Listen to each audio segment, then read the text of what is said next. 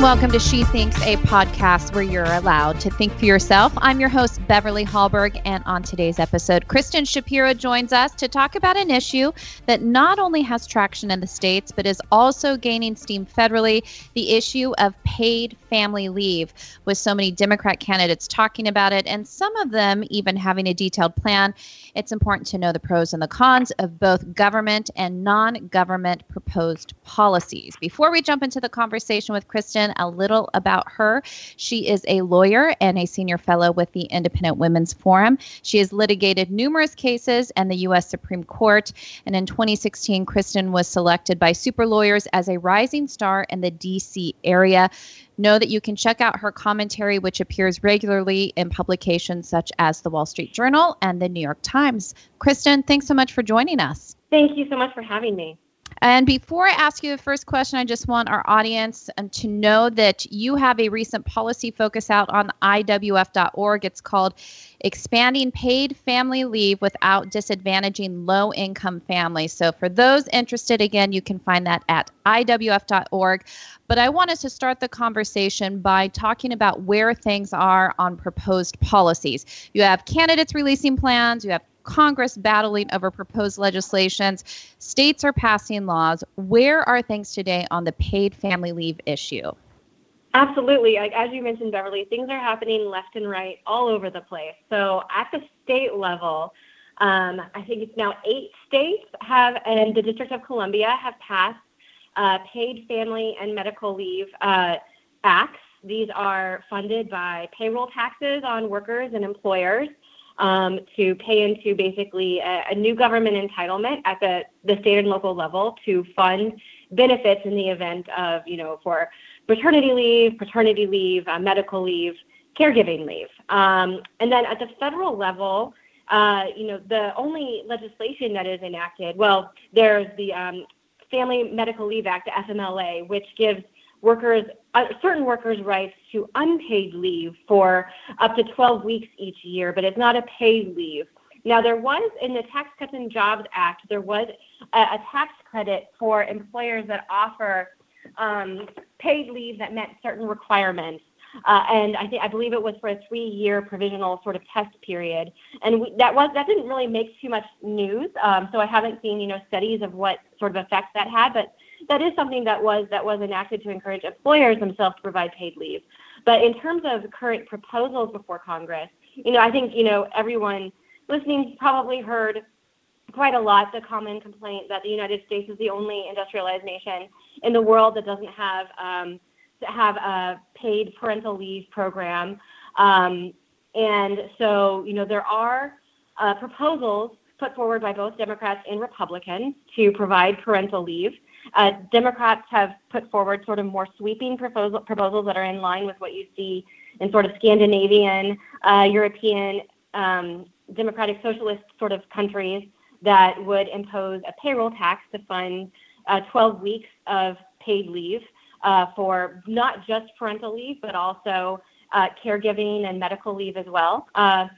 Republicans have introduced proposals modeled actually after the Independent Women's Forum, the proposal I published with IWF, the Social Security Earned Leave proposal, which essentially would allow new parents, give them the option to pull forward about 3 months of early Social Security benefits to a time in their life when they might find them more useful. So because that proposal is different from the Democratic proposals because it's essentially just allowing workers a little bit more control over benefits they would receive anyway. So it doesn't require increased government spending. It doesn't require a new tax.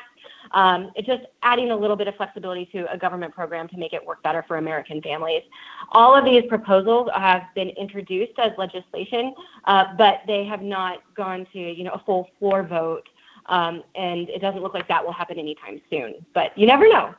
You never know, which is why it's important to talk about it so people are informed with what's going on. And I'm glad you mentioned the one plan that is sponsored by IWF that, of course, you had a role in and thinking through what that would look like. That's been sponsored by Senator Marco Rubio, I believe, that he's been the one that's been pushing that.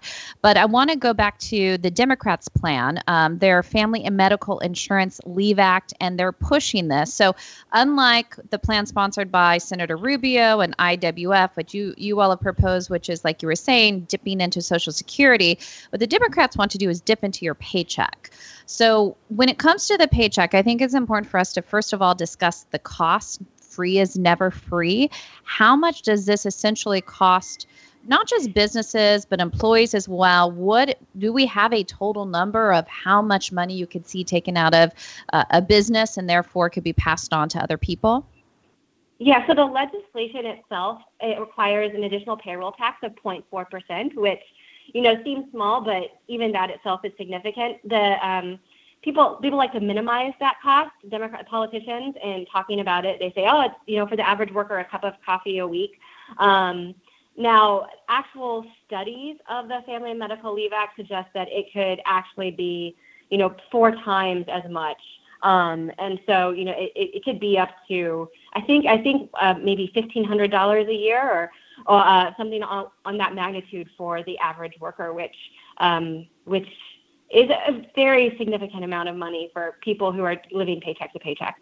And for that $1,500, I think it's important, too, that this could be something that, let's think about people who are single or men who may never have children. Think about people who are past childbearing years, that there's a lot of people this isn't even going to touch. Is that why you do see that this is going beyond just maternity leave or paternity leave, but actually going into caring for family? Is that part of the reason why they bring that into it?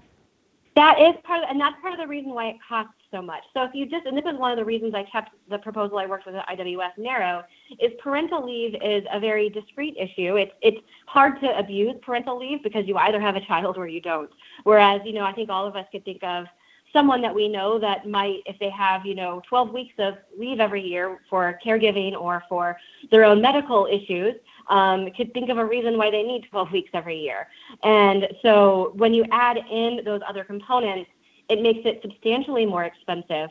And part of the reason the estimates here are, there's so much daylight between, the most optimistic assumptions about what the Family Act would cost and the most pessimistic or realistic, depending on your perspective, is that it very much depends on how much people actually use the program.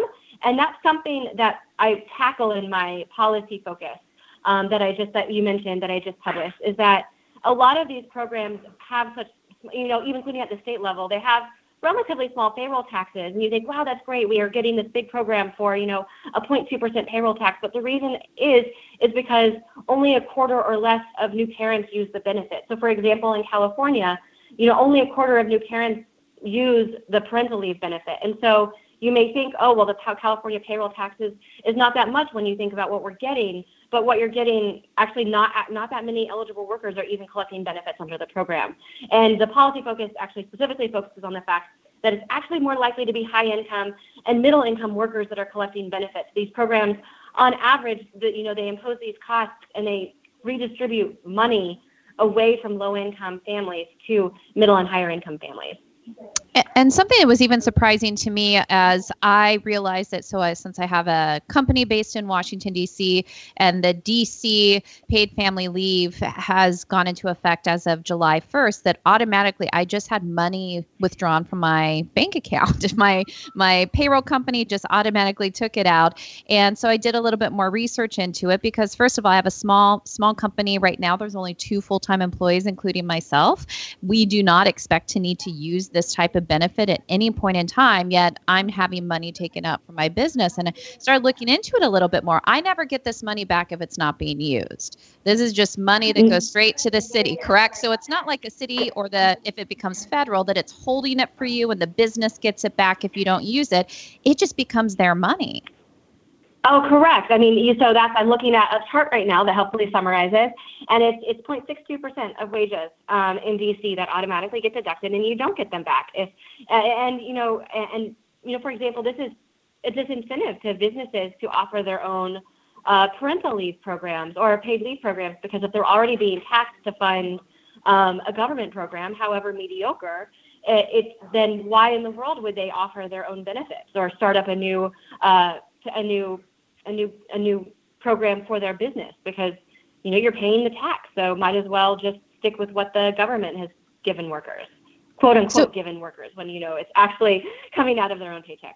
And something I've even wondered, so if there ever was some type of federal policy that looked more like what the Democrats want or was taken from your paycheck, does that mean if you're in a state, or in my case, a district that already has a policy there, that then there are two policies and you have double tax on that? Or how does that work? It's a really tricky issue for when you're trying to craft a new federal entitlement program, how to coordinate benefits. I believe the most recent version of the Family Act that I saw, basically just punts the issue and doesn't really specify. I think they say that, I'm looking. Benefits may be reduced based on regulations by the commissioner due to receipt of state temporary disability or family leave benefits. And so it basically leaves it up to regulation. If the Social Security Commissioner wants to not give benefits to workers in states who already have family leave entitlement programs, but those workers are still going to pay the tax. They're just not going to receive the benefits.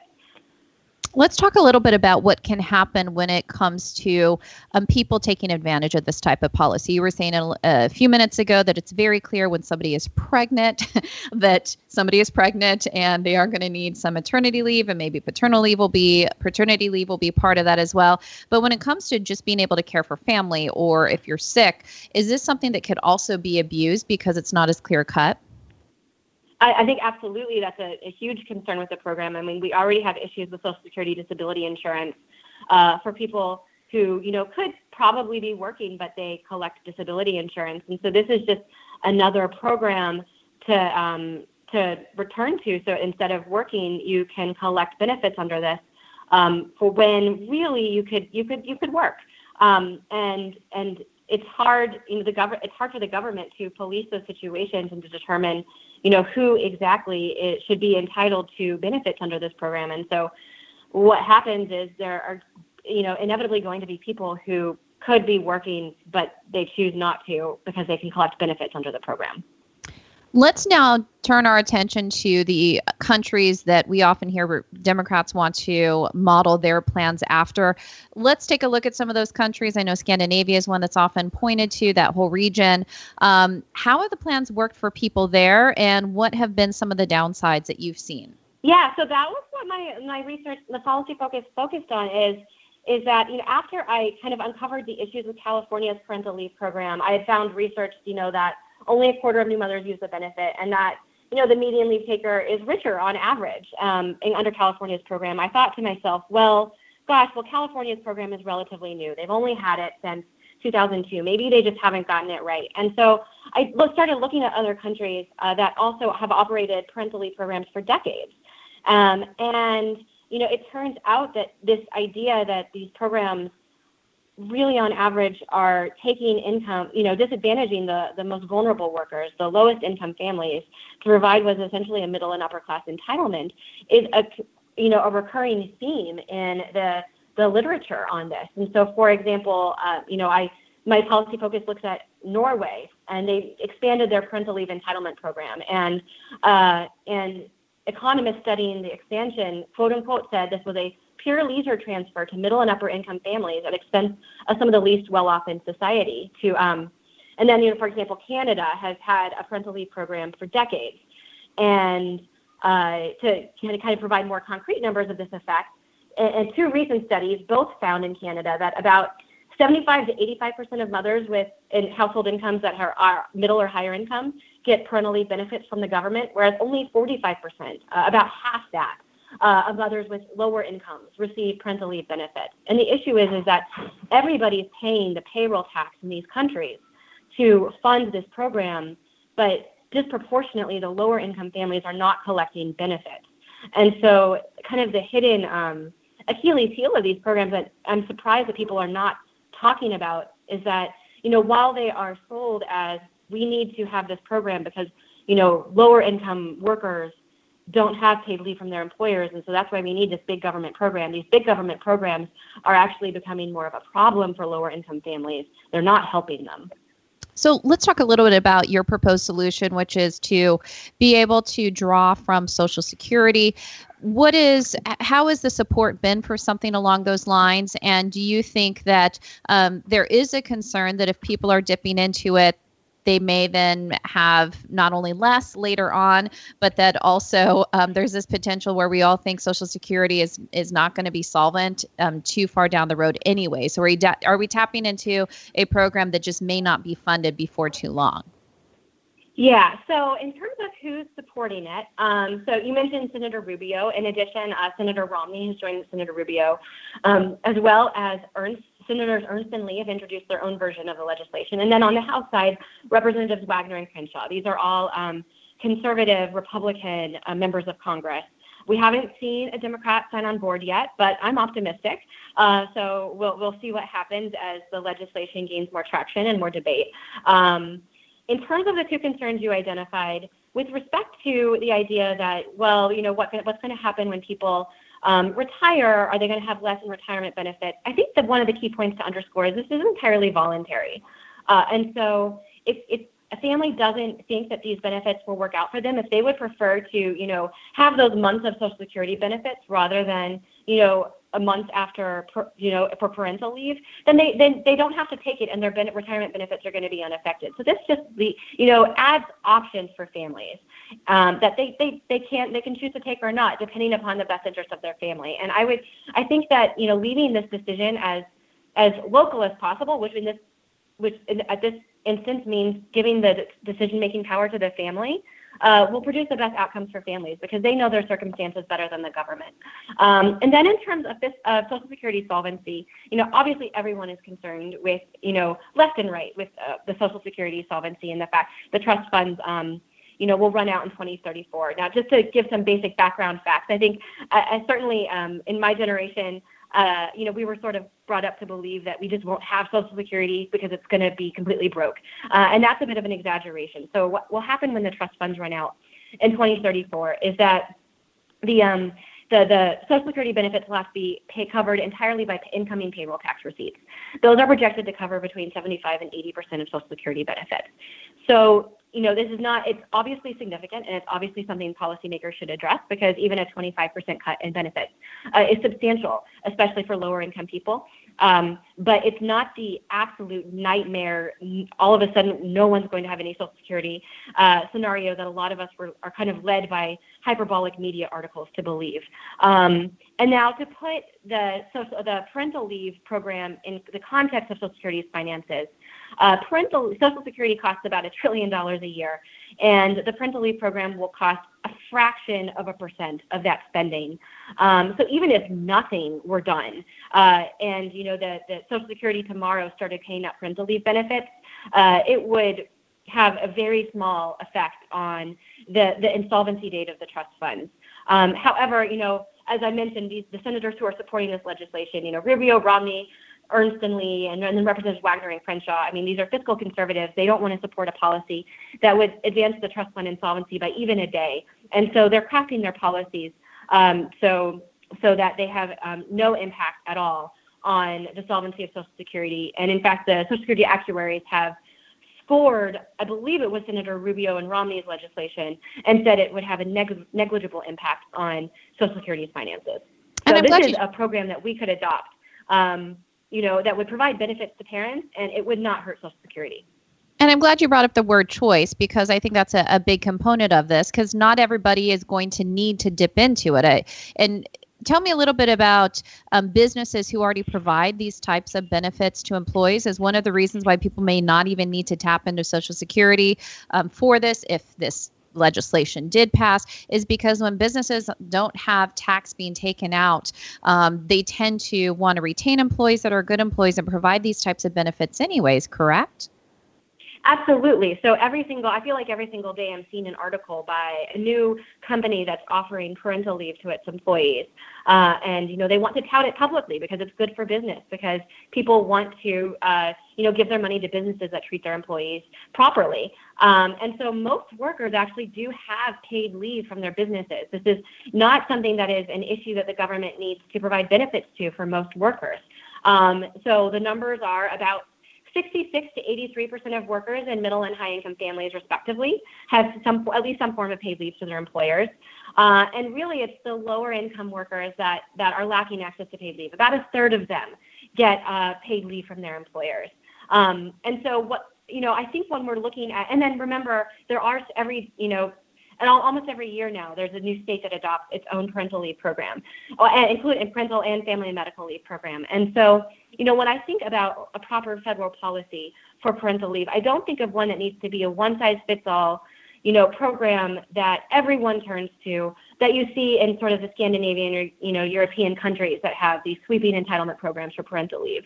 What I think a proper federal policy needs to be is it needs to be something that fills in the gaps where, for the people who don't get parental leave from their employers or who aren't able to save, and basically something they can turn to as a last resort so that they are able to spend that time, those critical first few months at home with their newborn. But we don't need a sweeping entitlement in general that displaces. In fact, it would be bad to displace employer-provided parental leave. Oftentimes when most employers who provide paid leave do so for, time periods that are more, and wage replacement rates that are more generous than anything the government is contemplating. So, the last thing you want to do is, if you're pro-parental leave, is discourage employers from providing paid leave.